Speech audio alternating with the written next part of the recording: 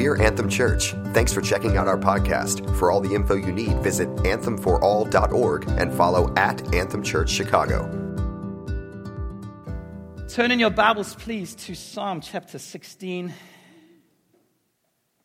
And let us begin. So when I say confidence in God, what does that mean to you? Perhaps you've walked with God for a long time, many, many years, and confidence, you understand that term, faith and confidence in God. And perhaps you might look back on your life and you might say, there were times in my past with God where I've maybe felt a bit more confidence in Him. Where maybe there were times when I look back to that part of my journey with God and I was roaring and passionate and I was just cruising and flying with God. And you look back and you look now and you think, well, it's not the same as it was, and you wish it was even better than it was. And you say, well, maybe my confidence isn't too much in God at the moment. Maybe life happened, maybe something happened and I've lost confidence. Or maybe you're here for the first or second time, or you're very new in your journey with God and you're here and you're maybe just looking in and you say, confidence in God? I'm still working out my view on God, but what does confidence mean? The best way I can describe it is a sporting analogy, and I may have used it a few weeks back, but it really helps understand what confidence in God is like. We all know the GOAT, right? The greatest of all time player.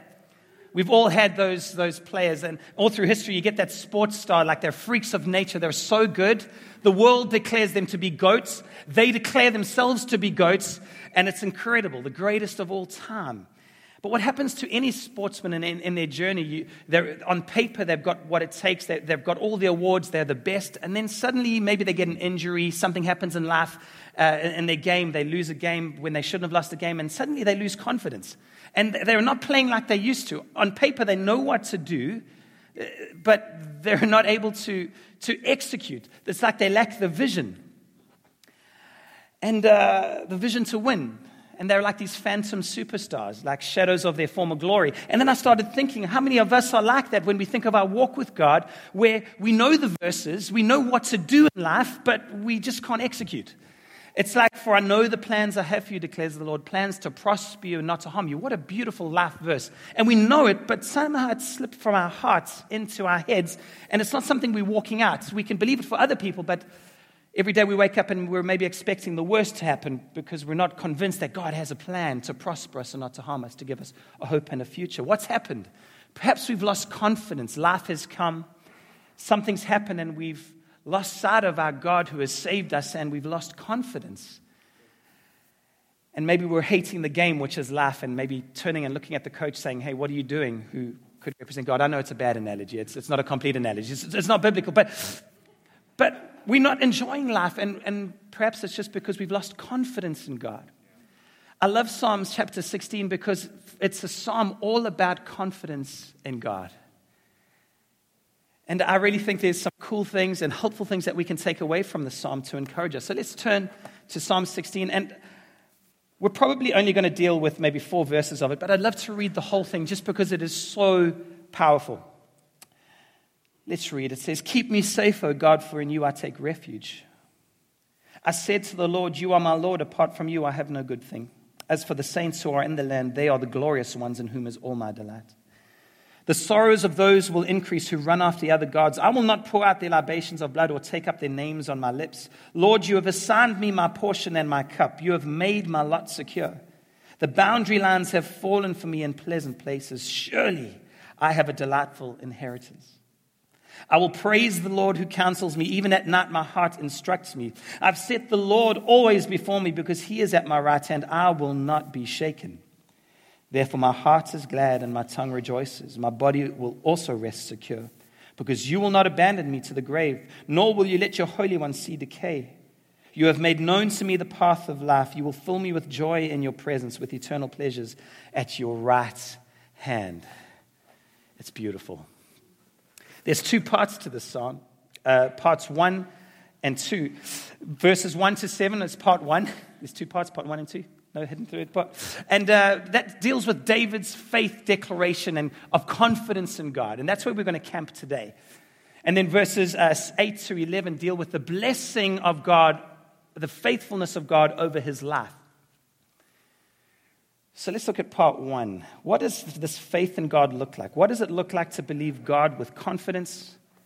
And how can I put my faith and confidence in God? Well, after reading through those first 7 verses, I realized that there were 5 things that help us in terms of building our confidence in God, or could almost be like a checklist of, is my confidence in God? Let me look at these 5 things that David reveals, and we can see how we're doing.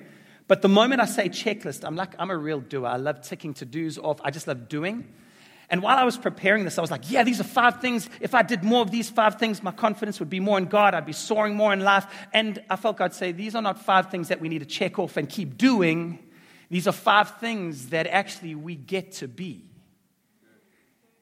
And in a world that is frantic and so busy, I feel God saying that we don't need to be doing more, we need to be being more. So when we look at these 5 things, resist the urge to be like, okay, let me schedule it out this week and let me do what I need to do so I can tick these things off. And actually, let's look at it through the lens and say, how can these inspire me to be more with my God? And the first one is this. He starts it off with a prayer. Well, this psalm is a prayer, and he says, preserve me, O God, or keep me safe. And the first point we take away that's going to help us build our confidence in God or help us understand what it means to live a life of confidence in God is that of a prayer life. Now, the moment you say prayer life in church, immediately, if you're anything like me, you start feeling guilty and you're like, oh, man, I really need to pray more. That's just me. Maybe that's not you. But to be honest, I'm going to be really vulnerable. I've had the privilege of knowing God for a really, really long time, but I've yet to have that week where I get to the end of the week, I'm like, whoa, got to cut down on the prayer. Woo! Ease up on the prayer, buddy. Too much prayer and fasting. Whoa! Maybe you've had that week, but almost like I look at my prayer life and I just want to pray more. But what is prayer? Well, see, prayer reveals where your faith and confidence lies. Why? Because when I'm praying and I'm coming to God, I'm not putting strength and trust in myself. My prayer life determines and reveals that I'm coming to one who is greater, one who is able to help me, and one who I have to look to for help. And that's what prayer is. And maybe when you think of prayer, it's like I've got this list of requests that I bring to God, and those are prayers. But prayer is walking with God. Prayer is silence before God. Prayer is communion with God. Prayer is me talking to God and then me being silent and listening to God. Me soaking in His presence, just waiting on Him. That's what prayer is. And prayer reveals a walk with God, an intimacy with God. Remember, it's not about doing more. Let's not wake up earlier and just get through our list. Let's be more with our Savior. That's what prayer is. A prayer life reveals where our faith and confidence lies. But not only does our prayer life reveal where our faith and confidence lies, but what we pray and how we pray. Now, this is, for me, the most challenging aspect of this psalm. Think of a time when you were in need, and if you brought that need to the Lord in prayer, think about how you brought it to the Lord in prayer. For me, when I have a need, the Lord knows about it. Why? Because I remind Him. When I wake up, it's there. When I'm walking with Him during the day, I'm reminding Him, Lord, I know you know, but I'm just letting you know. This is what I'm going through, and Lord, it would be amazing if you could answer this prayer. We come with our needs. But here David is, and he says this, he says, preserve me, O God. He's saying, save me, God. And knowing by looking through the Bible, we read about David and read about the encounters that he had, encounters with lions, encounters with bears, encounters with Saul, who was king, who wanted to kill him, encounters on the battlefield with Goliath, the giant, who also wanted to kill him. David really had times in his life where his life was on the line. It wasn't like I've had a bad day. He was really like, preserve me, O God, probably because he was thinking, if you don't preserve me, God, I'm not going to make it. He has a need. He's in a desperate situation. He reaches out to God and he says, preserve me. And then for the rest of the 10.5 verses, his prayer is half a verse. And then for 10.5 other verses, he begins to praise God, declare who God is, just boast about what God has done for him. And it's like this psalm is a prayer. But in his prayer, he's talking more about who God is and praising and declaring than about his situation. We don't know what he was going through, other than he needed saving. And I'm like, wow. That's a challenge. I won't lie. I'm not going to stand up and say, I've got that right with my walk with God. When it comes to my prayer life, the power of praise, that when we begin to praise God and declare who He is, He reveals all the things He's done for us. And we remind ourselves what He's done for us in our past. And we remember that He will never leave us nor forsake us. And this is the gospel, friends, is that we have a God who wants to talk to us. We have a God who wants to be with us. We have a God who wants to commune with us. And we have a God who wants us to come to him with what we're going through. It's not like some cosmic dictator far out there who wants nothing to do with us. He's right here, right now. A God who wants intimate communion and a God who wants to help us. I've got a few application questions for each point just to help us this week, just help us with our being, not our doing. But a question is, how's my prayer life at the moment? The great thing about God, he always says from strength to strength and glory to glory. This week, God wants our prayer life to increase. Why? Because he wants intimacy with us. What do I feel God challenging me to adjust this week? The first thing is that my prayer life reveals my confidence. The second thing, David says this, preserve me, O God, for in you I take refuge. The second thing, if we want to grow in confidence in God, is that we have to have him as our refuge. What is a refuge? A refuge is a place that you run to for saving. A place you run to when you're in need. Your refuge is that place you go to hide. And there's many places we can run in this world of distractions to hide. Our options are unlimited. We can run to food. We can run to work. We can run to seeking pleasure. We can run to substances. We can run to people. We can run to all sorts of things. To be honest, I love series, watching series. Now, there's nothing wrong with watching series. Perhaps the way I watch series, maybe there's a problem. But I don't like watching one a week. Like, I can't do that. I'd rather wait until like a whole 3 seasons are out. And then I love to binge watch. Like, just put it on and just disappear and become part of the characters. Like The Walking Dead. Any Walking Dead fans out there? It's just, wow. There's been 10 seasons. I don't know how much time I've wasted on my life watching that, but it's incredible. But it's like, I don't know if you've been there, but it's like 3 a.m. You've watched 4 episodes in a row and you've just got one. You kind of scrape your way over to the TV and you press play for the next one. And it's like you've got work the next morning and you've got to keep it all together. And then the series ends. And you just want one more. Another thing that really brings me comfort, and I'm just being really vulnerable this morning, is a peanut butter and honey sandwich. This is deep. We're going deep this morning. Seriously, I can eat one for breakfast, for lunch, for dinner, and I can have it for dessert afterwards, and I haven't had enough. There's just something about the texture, something about that sugar that just makes me feel okay. I suppose in our family, in our house, you can see how emotional I've been during that month, depending on how quickly the honey goes down. So, whoa, babes, you've got to ease up on the honey. David says, Lord, you are my refuge. And I'm having a bit of fun with those things. I'm not saying any of those things are wrong, but David says, Lord, you're my refuge. And he didn't only say that, he lived it. In the book of Samuel, we read that David is out and they're battling some enemies, and then they're coming back in a place of victory, only to find defeat. Some other enemy has come and stolen their wives, their children, their possessions, and the very people who were fighting with David, the Bible says they wanted to stone him.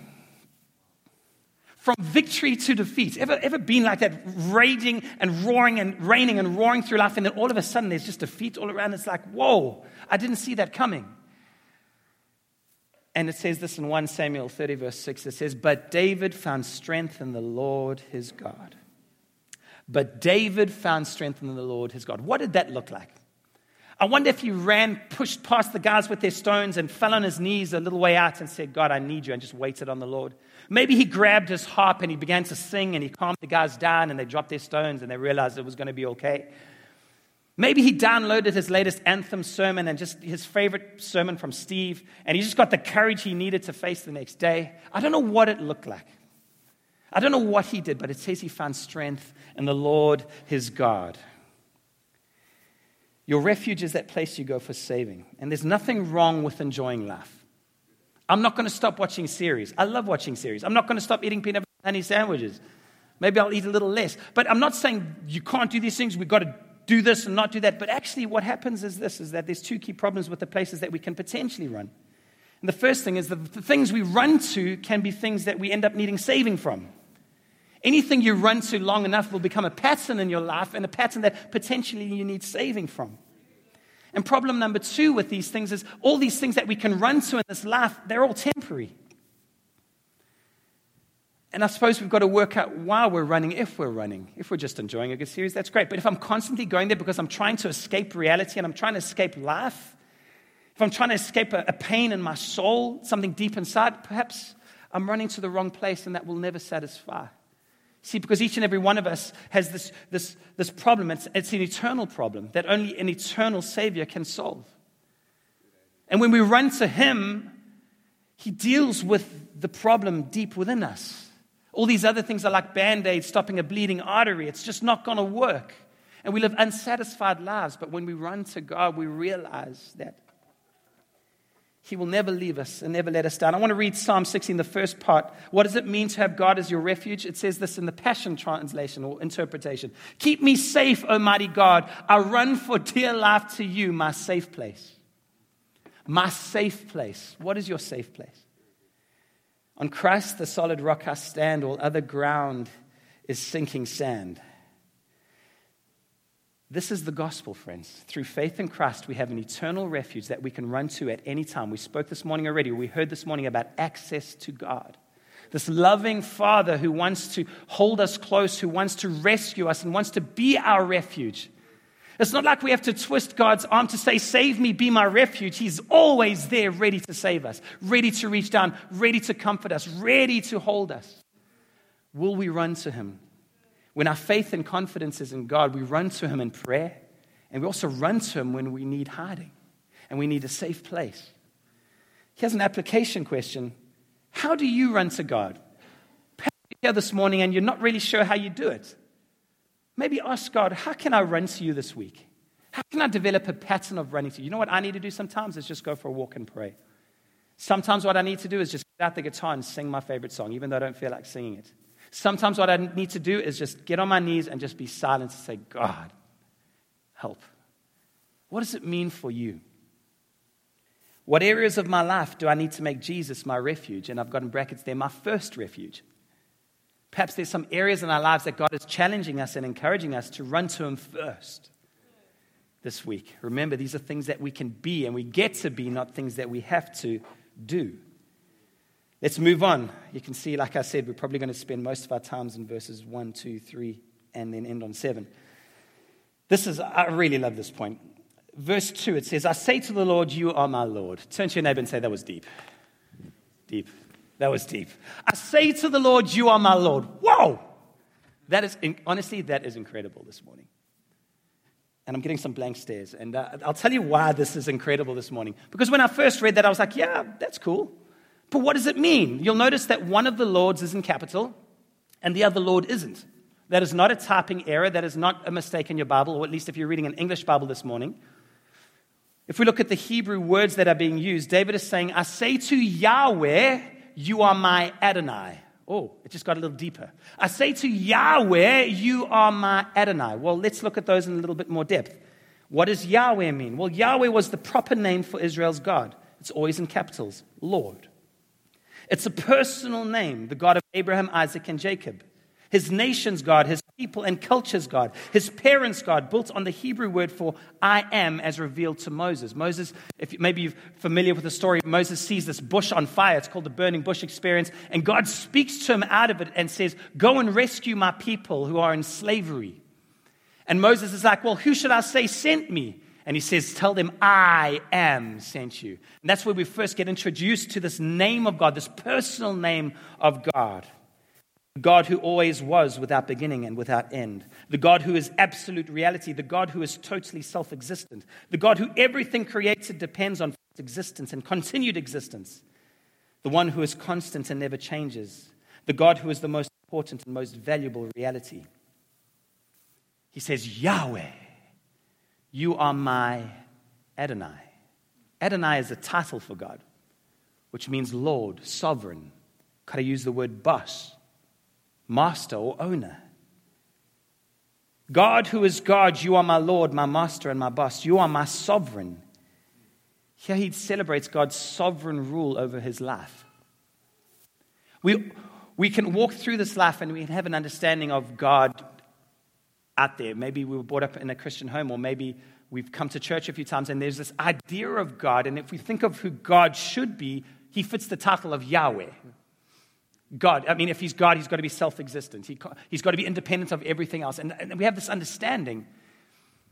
But it's not enough to have this understanding if we want to have our confidence and faith in him. I love how personal David makes it. Yahweh, God of my people, God of my culture, God of my nation, God of my father, God of my history, you are my Lord.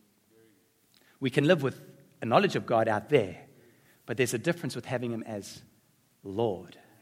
We can live with God as our Savior, even our refuge that we run to when we need, but to have him as Lord, Adonai, that's not always that easy. And to be honest, I'm going to throw this out there. This is something that I've learned from many mistakes in my own life. I realize that I actually need less saving from Jesus in this life when I live with him as Lord of my life. How many prayers over my life have been, God, get me out of here? And it was stuff that I got into because I wasn't living with him as Lord. That's just me. I'm not saying that's you this morning, but a challenging thought. This is the gospel. Through faith in Christ, we have a God who is not far away, but close. And the picture of Lord, we maybe think of absolute power corrupts absolutely, maybe we've heard in our studies. And we look at all the examples of people in power over years and how they've brought pain and maybe a bit of good, but just pain and suffering and exploitation. And we think, well, how can I serve God as Lord if that's the example? Let's not look to history. Let's look to the Word of God. Let's look to Jesus himself, who reveals that when he is Lord, it's the picture of being invited, not to be a slave, but to be invited into a family as a son or as a daughter. When he speaks about Lord, he's a king who loves his subjects so much so that he came to die for his subjects on a cross. When they were rebelling against him, he chose to come and die and take their sin upon his shoulders. This is the king. This is the Lord we serve.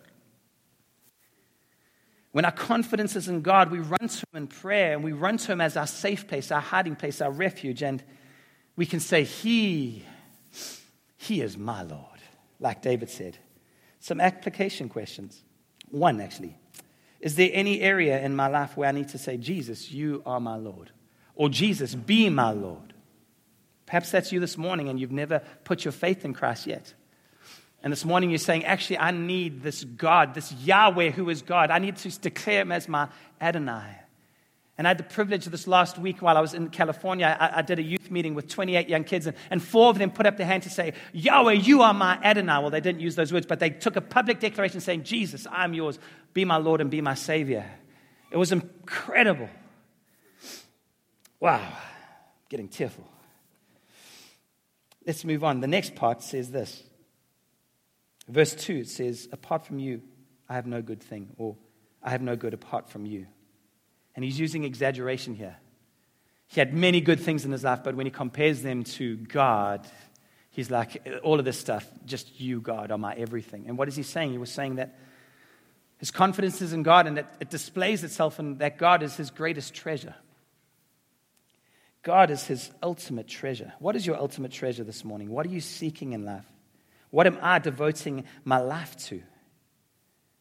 I love his devotion and praise, declaring God to be everything.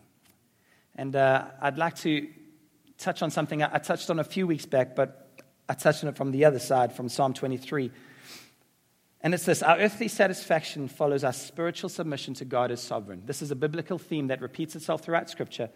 Our earthly satisfaction follows our spiritual submission to God as sovereign. What does that mean? When God is sovereign in our lives, we are satisfied. That's something to process. Actually,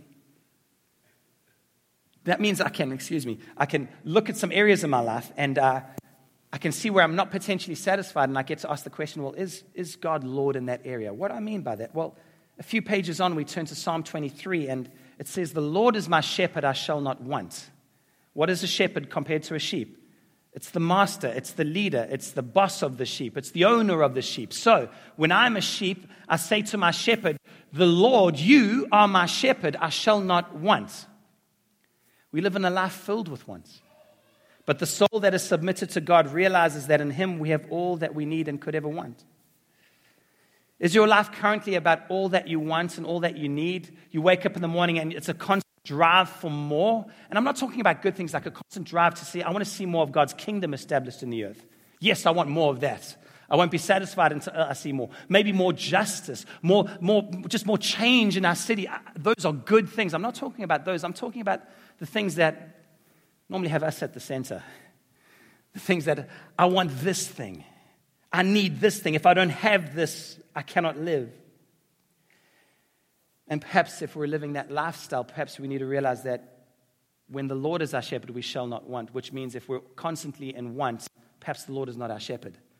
It follows that same biblical theme that gets repeated. And this isn't a comfortable one. I honestly, I prefer not having this point in, but it was in the verse and I had to go there. I don't want to be the one saying, you're not going to be satisfied until your life is submitted to the Lord. But I've seen that in my own life. I am satisfied when I bow my knee before Jesus. If my life is constantly filled with wants, then perhaps the Lord is not my shepherd. It is the areas in my life where I'm not satisfied that I need to see the Lordship of Christ. I'm talking to myself here. It gets repeated in 1 Peter 1 verse 3. It says, His divine power has given us everything we need for life and for godliness. Right now, there is nothing I need right now in this moment that God has not already given me. That's in our generation and our age where all of marketing and all of advertising is in my understanding, it's not a professional understanding, is shown to show a need that I have and to expose a need so that I can go after a product. And it's very successful because we want all these things and we need all these things and the culture tells us that, but right now there is nothing I need in this moment that God has not already given me. That's a sobering thought for me because I'm not standing here as one who is a part of the culture we all live in. I'm just a part of this culture and I subscribe to it just as much as all of us perhaps do. And it's a constant fight to renew my mind and say, actually, no, that thing, as much as I think I need it, perhaps I don't. See, when the Lord is my shepherd, I shall not want. It's not comfortable. I may not have everything I want, but I know I have everything I need for life and for godliness. That's to reign and rule through this very life and to also be godly at the same time. That kind of silences all the excuses I want to make inside and say, God, I need this before I can do this for you. He says, you've got everything you need. When our confidence is in God, we can truly live in that place, satisfied in what we have. That's countercultural and revolutionary, to live satisfied. The gospel empowers us to live differently. And this is the gospel, that through faith in Christ, we can live satisfied. We can live satisfied. The depths of our being satisfied, knowing that we wake up saying, God, I have everything I need. Like David to say, you are my ultimate treasure. If I've got you, that is all I need. I aspire to that, friends. I long to be able to say that of my life in every aspect of my life. God, you are my ultimate treasure every second of every day. And then if you read in verses 5 and 6, I want to go through those very briefly. It just shows how he views a satisfied life. The Lord is my chosen portion and my cup. You hold my lot secure. God wants to breathe security over us this morning. The lines have fallen for me in pleasant places. Indeed, I have a beautiful inheritance. I love that word inheritance. Inheritance speaks about legacy and speaks about what we get to leave behind and also what we get to enjoy and walk through in this life. When you look at your life, you say, I have a beautiful inheritance. Can you say that this morning? God wants us to live in that reality every day when we look at what he's given us, when we look at how we're walking through life. And that doesn't mean that it's hard to see sometimes when life is really difficult. This church that I was ministering into this last weekend, they've had 2 years of really, really intense attack from the enemy. 2 years of really, really intense, difficult times. That's why it was such a joy to come alongside them this last weekend and just to strengthen and encourage and breathe wind into their sails. In those moments that we need it the most. David says because of his devotion, he is satisfied. Let's look at some application questions before we finish. How satisfied am I right now in life? That's a tough question that I maybe need a few moments to think of my own. Like, how satisfied am I right now? And the next question, are there any areas in my life where I've allowed other things to become my greatest treasure? And I wouldn't be surprised, as I've seen in my own life, in those areas that I'm not satisfied, I've allowed other things to become my greatest treasure. And when I submit to his lordship and declare him to be my greatest treasure in those areas, I find that suddenly satisfaction fills my soul.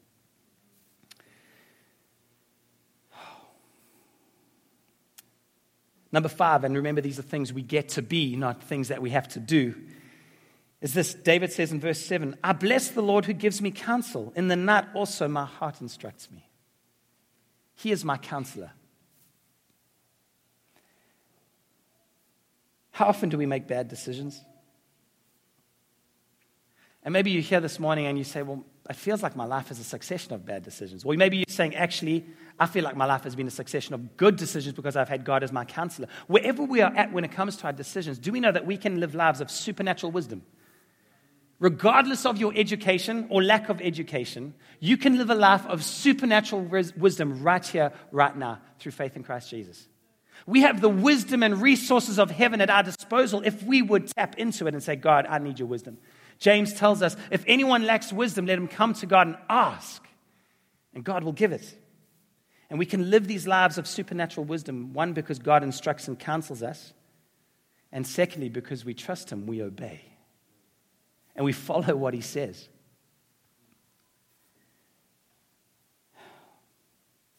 I love how it says, even at night. Night, figuratively, those dark times when I can't see or understand. It says, even then, he counsels me. Night, literally, even as I'm about to sleep, he speaks to me. Going back to that of prayer, it's like God wants to talk to us so much. It's like he wants to be the first voice in our ears as we wake up and the last voice we hear as we close our eyes. And then someone said this to me recently, and I was like, wow, that's really true. We spend a third of our lives sleeping.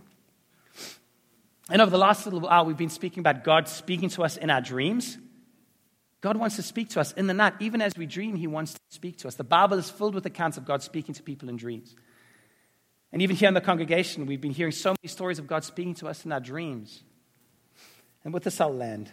When I run to God as my refuge and lay my life before him as my Lord and worship him as my greatest treasure, I will hear his voice and he will be my counselor. All of these things are things we get to be. We get to come into his presence because he's given us access. And this is the gospel. Through faith in Christ, I get the wisdom of heaven for my lack of understanding. The divine exchange, his beauty for my ashes, his righteousness for my sin. All because this loving king, this Lord of all creation, came and stepped down into the very creation that he fashioned and formed, and took their sins and their shame upon the cross so that he could have relationship with us. Isn't that amazing? I wonder if we could bow our heads. When last did I wait on God for wisdom and counsel? What can I adjust in my life to truly say God is my counselor?